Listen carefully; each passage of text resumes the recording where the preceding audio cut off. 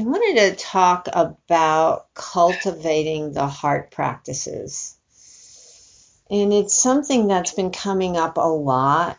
It's been an overriding theme for me over the last several weeks. This idea of tenderness and softness and kindness and compassion and joy is important because of what we're all experiencing. We all have our individual experiences, but we're inside of this big this pandemic, this staying at home, this total shift in how we move through our daily lives, and it has a really big impact. And I think one of the most important things in that is to be gentle and to be kind to ourselves, to be soft, to really pay attention to um, uh, how we talk to ourselves, how we set ourselves up, and to let go of any harshness, any criticism, any sense of needing to achieve. I saw a bunch of memes at the beginning of this a few weeks ago when it was like, oh, now you're going to get all that stuff done, and if you don't get, if you don't have all your shit done by the time we're out, then you're just a loser. I mean, and that sets up this false idea that we're supposed to do something other than experienced something that we've never experienced before. There's a lot of emotions that may be really close to the surface. I know that's been my experience, that there's stuff there that has to be attended to, and attended to kindly and gently. The last thing we need to do is be harsh and critical with our emotions. They're there. We be anything other than kind? But we can be, because that's kind of how we've been conditioned in a lot of ways to judging how we experience things, judging our feelings.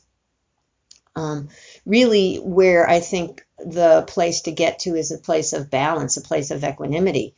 So we are not knocked over by what I talked about a couple of weeks ago, the teaching of the 8 worldly winds: praise and blame and gain and loss and pleasure and pain, the stuff that just happens happens to human beings, just being alive on this planet. We all experience these things, and to develop mechanisms to hold that in balance and not be overwhelmed by it, which can so often happen when we don't pay attention.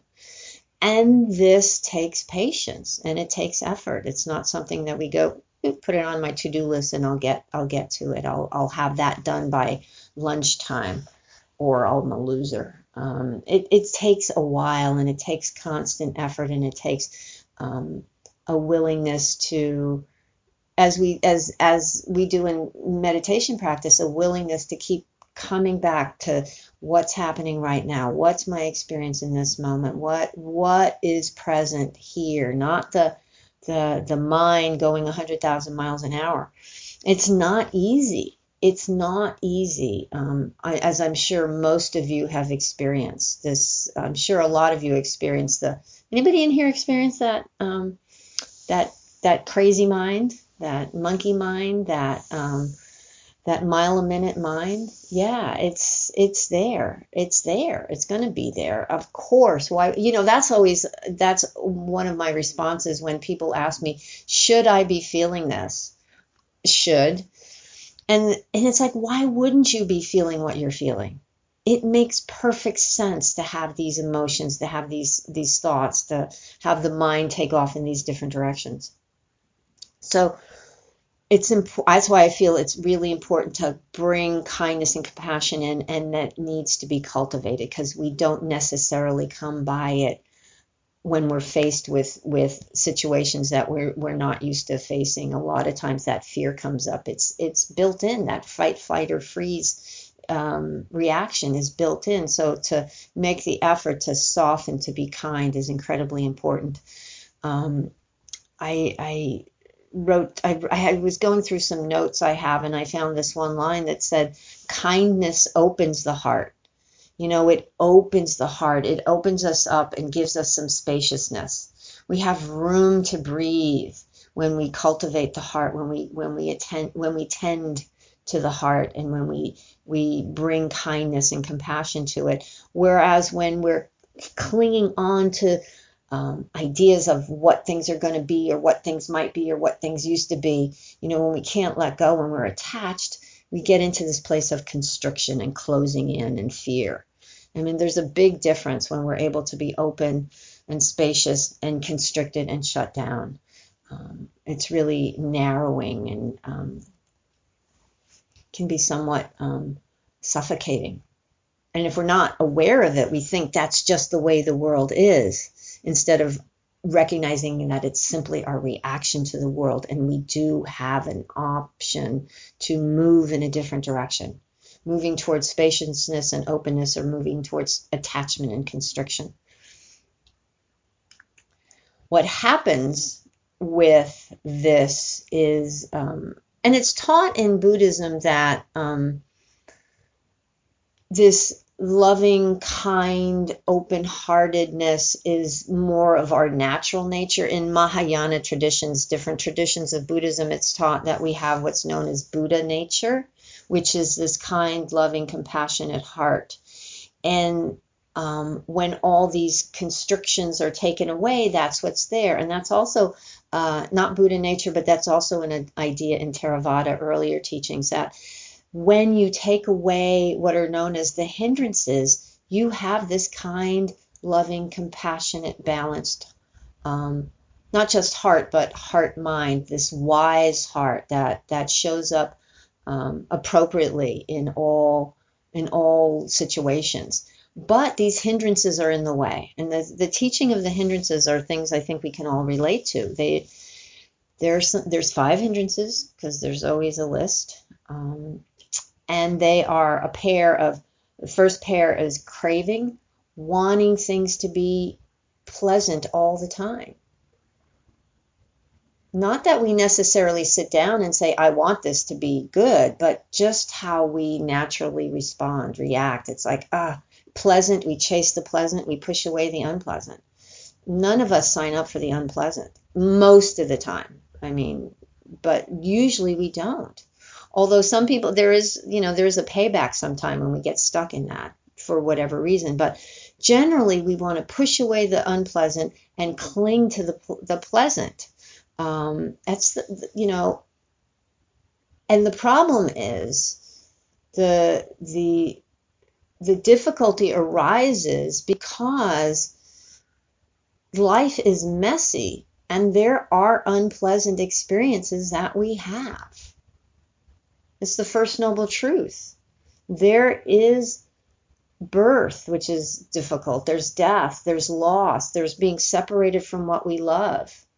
There's losing what we have and being afraid of not getting what we want. There's all this stuff that's just part of the human condition. As I mentioned, the 8 worldly winds. We have praise and blame, gain and loss, pleasure and pain.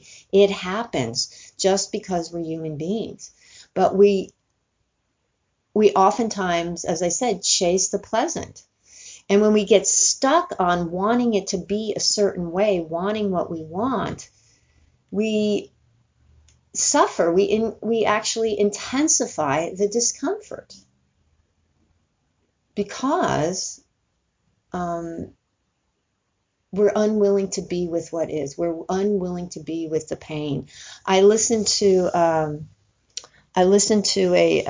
podcast somebody recommended. Brene Brown, I guess, has a new podcast that started a couple of weeks ago. I can't remember the name of it.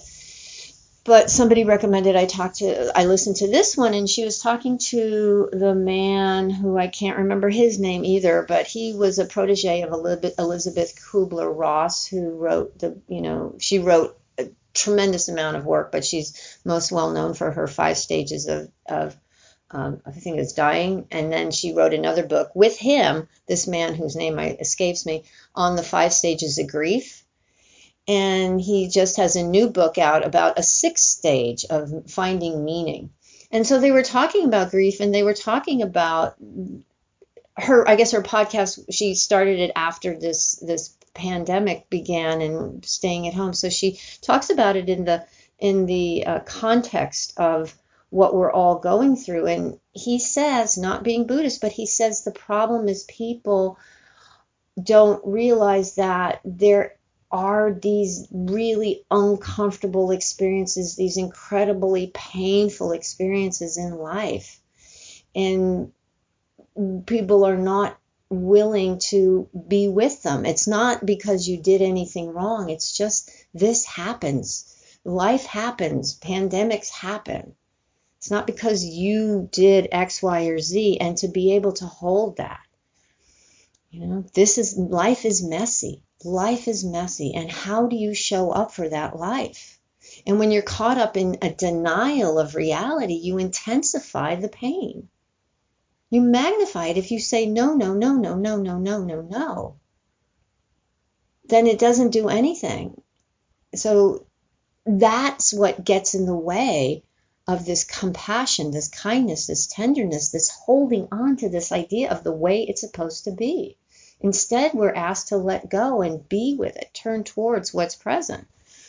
We get stuck in these stories, these ideas that we've gotten from our families, from I saw somebody, Ruth King was writing, and I liked the way she phrased it, these institutions of influence, family, law, politics, education, religious, they all paint the picture of what it's supposed to be like. And then we have the social constructions of ethnicity and race and class and gender and culture, which build some other boxes, and we're stuck in these boxes. And this teaching is about bust out of those boxes. That's just a box. And we have to identify where we're stuck in those boxes. What are the ideas that are trapping us, constricting us? So that's the first set of hindrances, this craving for pleasant and pushing away of unpleasant. And then the next pair is I think of as distractions from being with, this restlessness and this dullness, this torpor.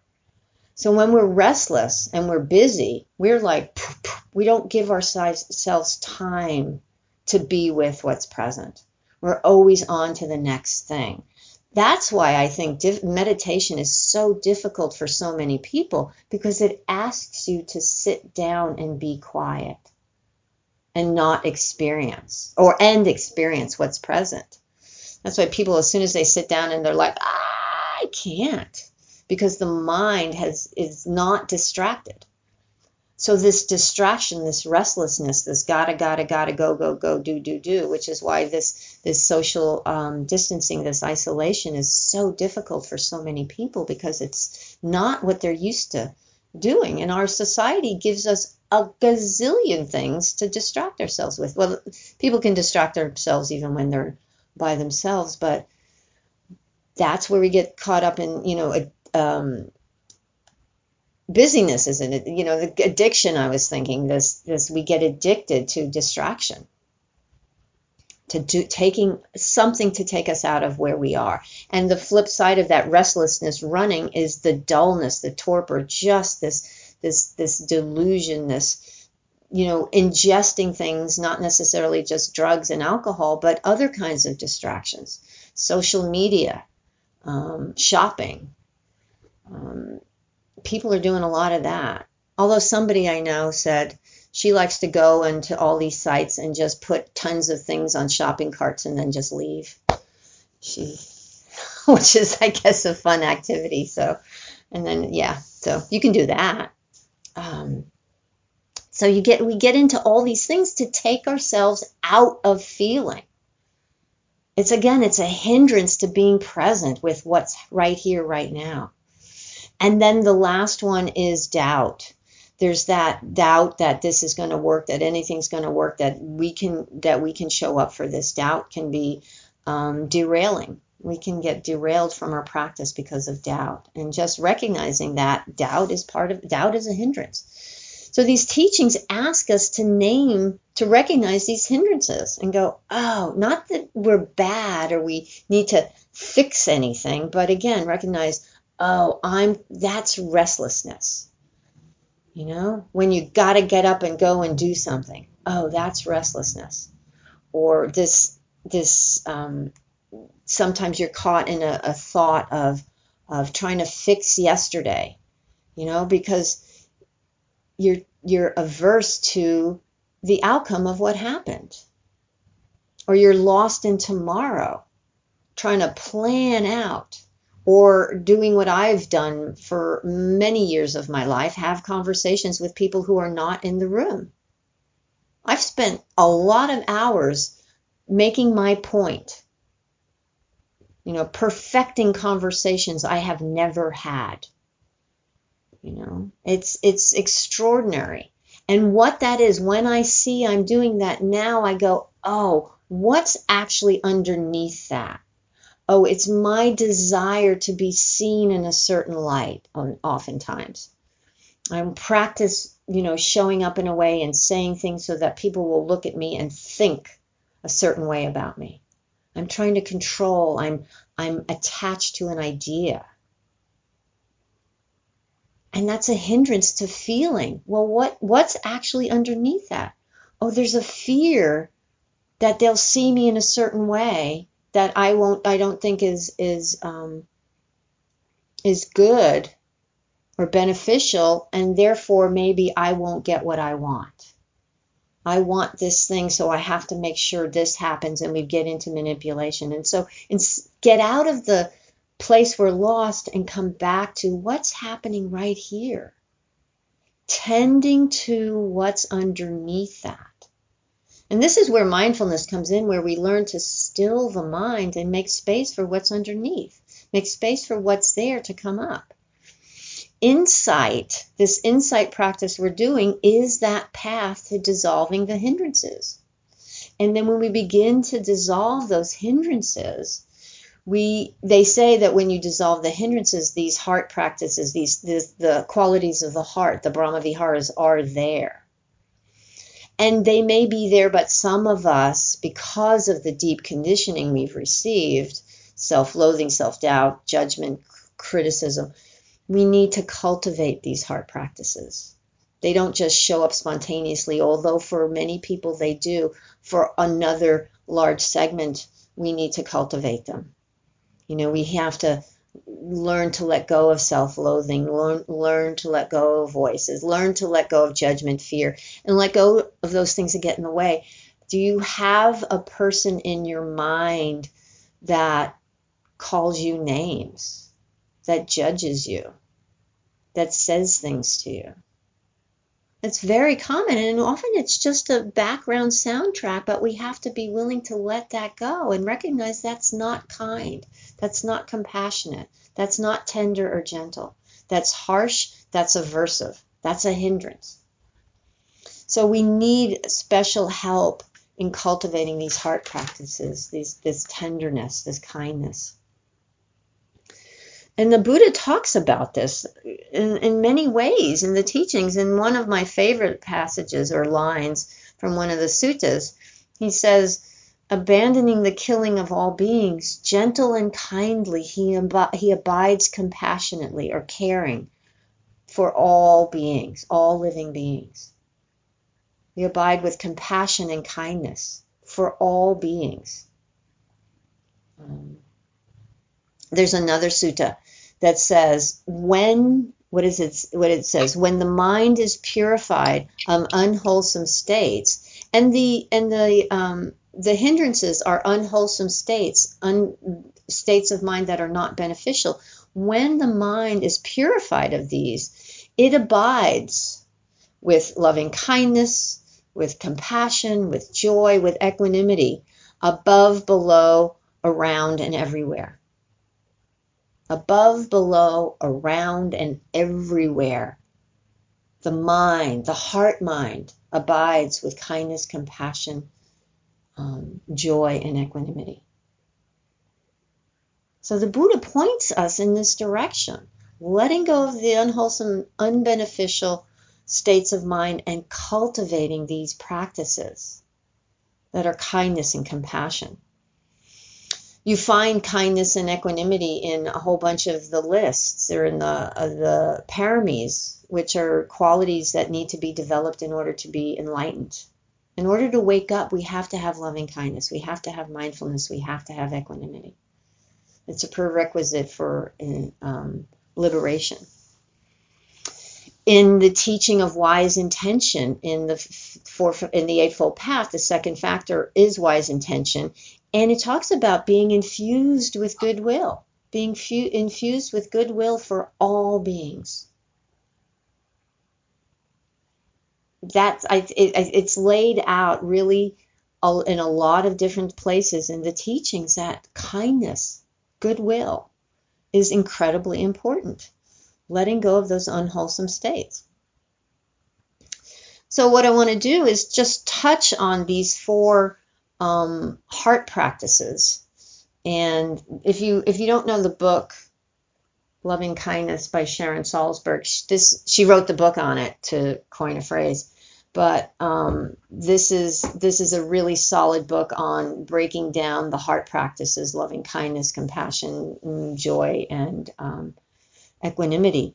And so metta, loving kindness, is unconditional. It's unconditional. We offer loving kindness to ourselves and all beings unconditionally. Which is, I think, one of the hardest things that we have to deal with sometimes. The idea that it's unconditional.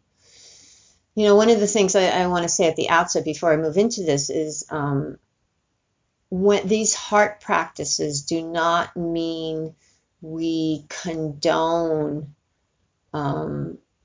unskillful behavior. We don't condone greed, hatred. We don't condone people who cause harm. That's not what any of this means. It doesn't mean we become little doormats and roll over and play dead and say, oh, we're good Buddhists, we're full of compassion. That's, I think, what the Dalai Lama and Pema Chodron call idiot compassion, when it's not, there's no wisdom behind it. But what these teachings ask us to do is tend to our hearts. When reality is here, how do you hold reality wisely and kindly? And then if there's action that needs to be taken, you take the action. But really what this is all about is tending to yourself. And when you tend to yourself with this kindness and compassion, there's actually more ability to hold the world. Because you don't need it to be a certain way. You don't need it to look like something that you want it to look like. You may have an aspiration for things, and you might work towards ending injustice. You might work towards ending cruelty, ending any of the plethora of bullshit that's going on in this world right now. There's enough shit to worry about and work towards having an impact on. But tending to yourself, I've experienced this, tending to my heart actually gives me the resilience to move in that direction. Because I can hold the pain. I can hold the messiness of life better because I know how to tend to it. I know how to take care of it. It's like any athlete. They can run themselves or do whatever it is they do, but they have to nourish themselves as well. Otherwise they don't get to where they need to get to. So that's what these practices are, and so that's a preface to it, that it's not rolling over and playing dead, but it's really tending towards ourselves, so we can take care of what needs to be taken care of. So each of these heart these divine abodes of the heart, the Brahma Viharas, have what are called a near enemy and a far enemy. And the near enemy of loving kindness is conditional love, whereas loving kindness is unconditional. If we put conditions on it, I will love you if, our little quid pro quo for metta, then that's not really it. That's a near enemy of it. And then the far enemies are much more obvious. It's like anger and hatred. If we're filled with anger and hatred, that's aversion. That's not loving kindness. Compassion this being touched by the suffering of others. The karuna is the word. It means quivering of the heart. The near enemy is pity, which is not compassion, which is being with more and more of an empathetic place. But pity is you're on a different level. Oh, you poor things. Or when we become overcome with grief, from the grief of others. That's that place of, it's almost, we make it about ourselves rather than the suffering of others. So to hold their suffering, be touched by it, feel it, but not be overwhelmed by it. And then the far enemy of that is cruelty.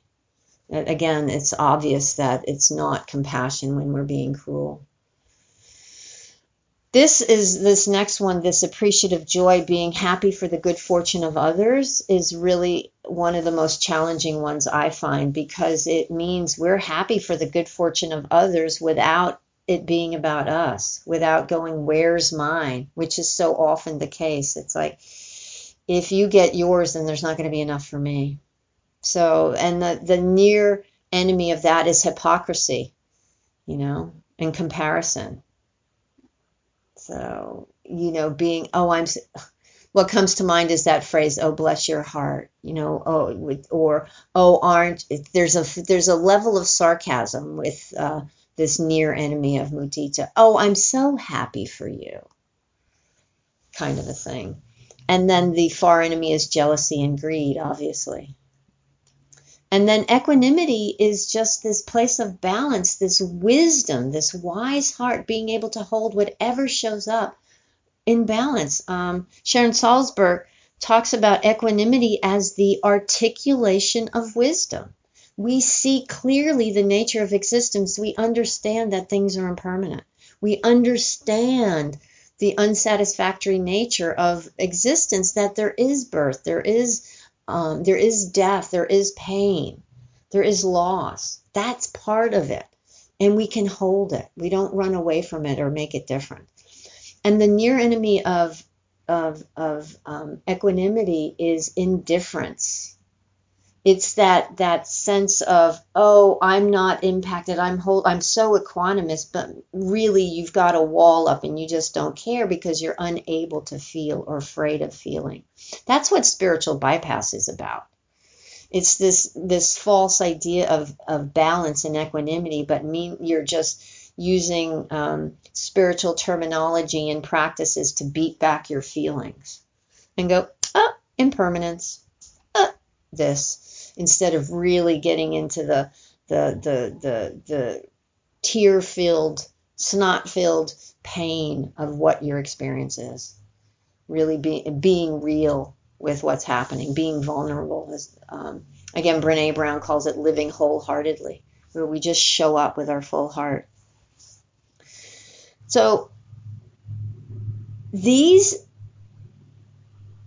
practices, there are practices to cultivate each of these. And again, Sharon talks about this in her book, where we find some phrases that are meaningful to us. And when we sit in practice with them, we repeat these phrases. There are meditation practices in order to help us cultivate loving kindness and compassion. And so I'm sure many of you are familiar with those practices. They're not necessarily easy. I went on a metta retreat, a loving kindness retreat a few years ago. It was so hard. It was so hard. I'd listen to a Dharma talk in the hall and I'd be just sitting there on my cushion and the inside of my head was just screaming, fuck you, what are you saying? My head was exploding internally because I was not used to bringing that much kindness and compassion to bear on myself. For many of us, it's just like out there, but it's so important. And I don't have the good news is for me anyway, I don't have a problem doing it today. And I know a couple of you I've spoken with don't have that issue either. It was there, but it's shifted through patience and effort and doing it and beginning, not just doing it as an intellectual exercise, which is often how it starts. It starts up here, starts very dry or very difficult. And then there's the shifting where it moves down into the body, and we get a real felt sense of what it means to soften to ourselves. When we're faced with sadness, what does it feel like to hold that? I'm experiencing right now a lot of sadness, just random moments of sadness. When I was listening to another podcast this morning, and they were talking about it's this podcast called Code Switch, which is really excellent, and they were talking about the predominance of people of color and African Americans who are impacted by the virus because of these, centuries of economic and of disparities in health and education and housing. And they were talking about there was a bus driver in Detroit who did a Facebook Live thing. I hadn't heard about this. He did a Facebook Live, kind of a rant. He was a bus driver and went on about this woman who was on his bus just sneezing and coughing without any covering and without going like this. And he was so pissed off. He goes, I'm not mad at anybody except her. And apparently he ended up dying of the virus. And this welling up of great sadness.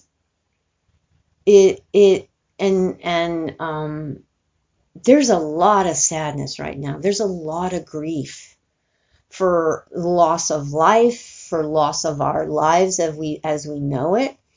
And we have to be able to, or it would be helpful if we're able to feel it.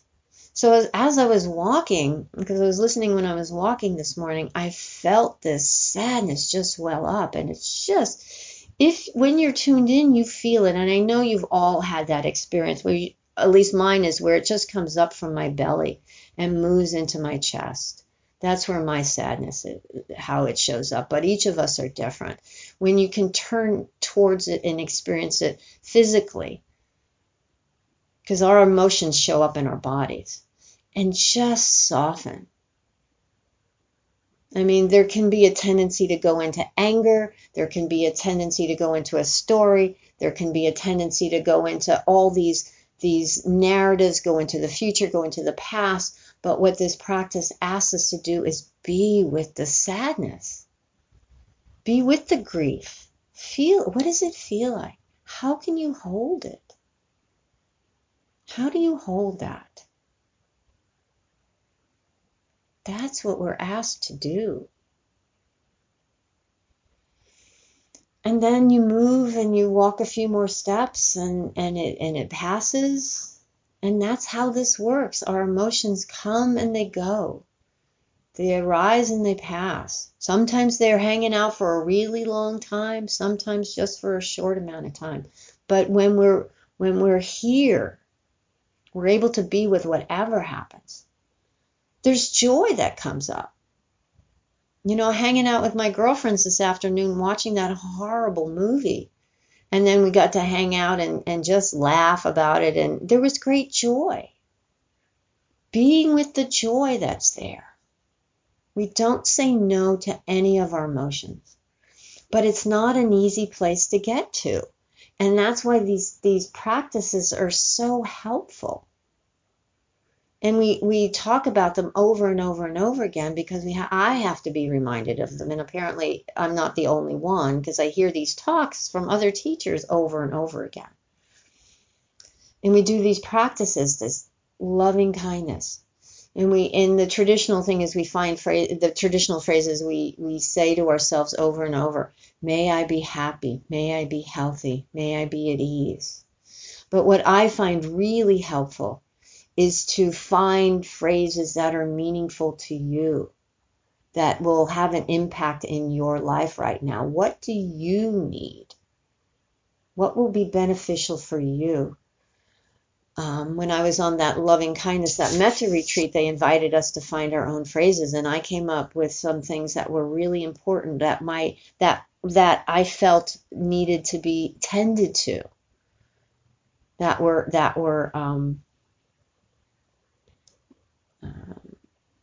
It's when you listen to your heart, when you listen to your body, and it says, this is what's necessary, this is what I need.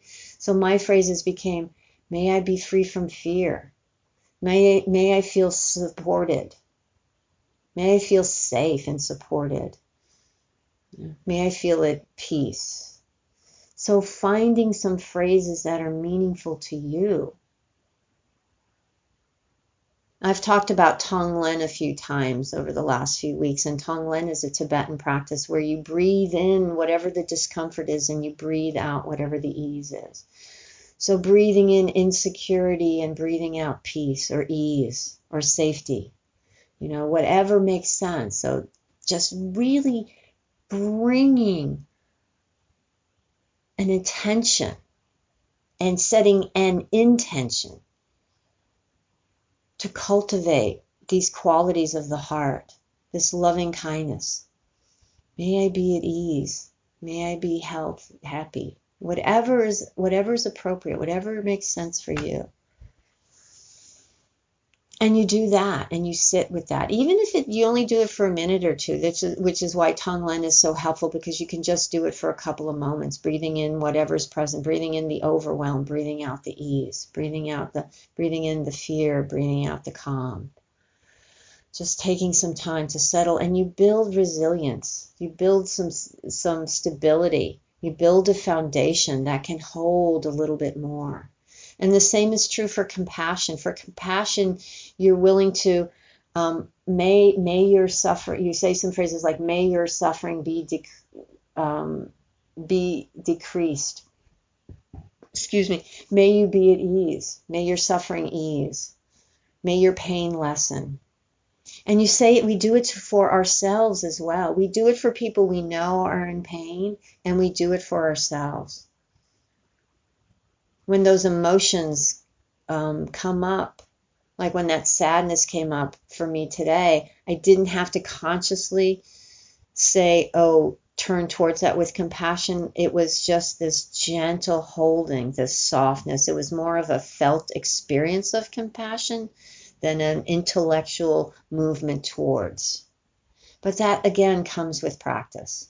Sometimes I have to drag myself back and go, oh yeah, kindness, softness. What does that feel like? We do it however we need to do it. We show up however we need to show up. And we do the same thing with joy. I love the sun. It's cloudy again in LA, so there's been the beautiful, beautiful skies. Or when we have our little critters that are so cute, and we get this sense of joy in our hearts. To acknowledge it and be with the joy.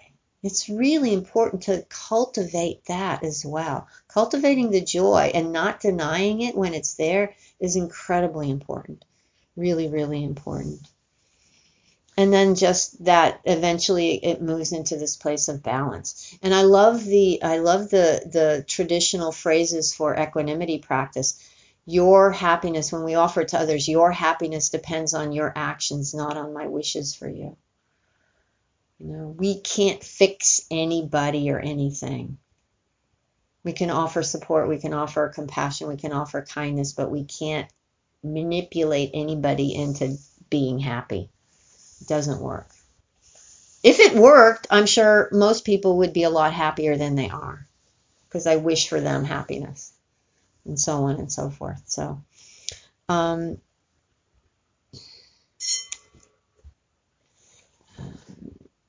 So it's really what I want to say, bottom line, is find out where you are struggling, where you're stuck, whether you're caught up in anger, sadness, and what can you bring to that? maybe bringing a practice, coming into a practice and holding that sensation. If there's sadness there, where is it in your body? What does it feel like? And then soften to it. Just begin to soften. And then find some phrases that might be helpful. May I not be so harsh towards myself. May my words be kind. Something that is meaningful. So finding what is important for you, what's meaningful for you right now, and tend to your heart that way. I think overriding is tenderness, is kindness, is softness. There's enough harshness. You don't need to bring that in. So those are kind of my thoughts on this, and I'd love if there's any questions. I kind of want to break you into groups though too, so you can have some opportunity to share. But if there's anybody who has a quick question.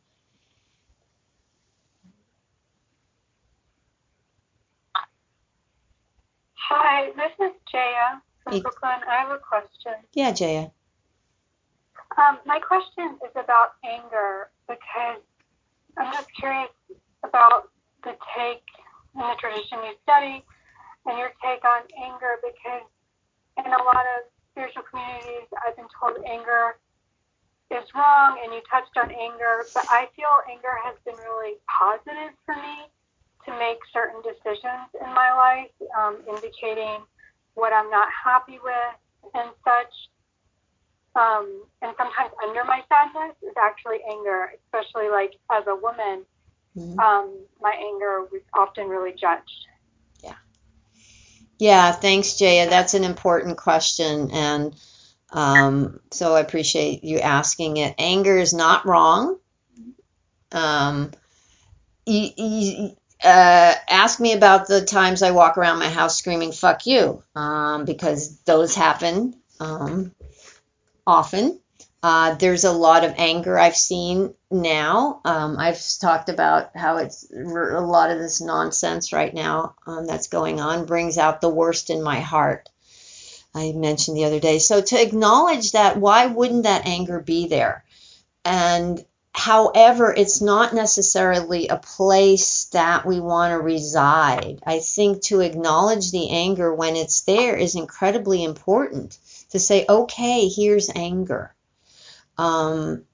What this teaching invites us to do is say, okay, this emotion is here, but not to put it on, not to say, I'm so angry, but to say, wow, there's this anger that's coming up, because what that does is it gives us a little bit of a separation so that we're not lost in the emotion, but we have a better relationship with it, if that makes sense. So there's this anger that's showing up.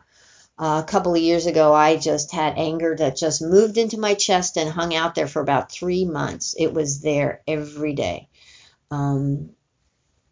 I just listened a couple of weeks ago to the Catch and Kill podcast by Ronan Farrow. That moved some anger back into my chest as well. There are times when anger shows up, but we don't want to stay there as a place to live.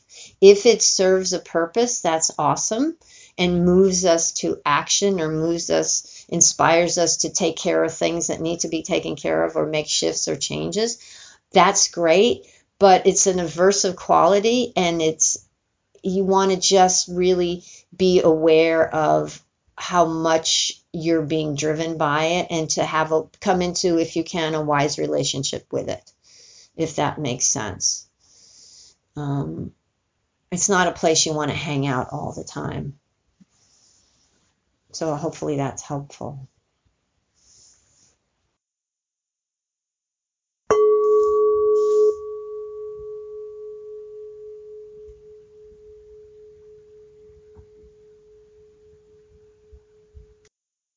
Thank you for visiting Undefended Dharma. These teachings are freely offered. However, if you would like to make a donation to help support the technology that makes these podcasts possible, please visit marystankavage.org/support. Thank you.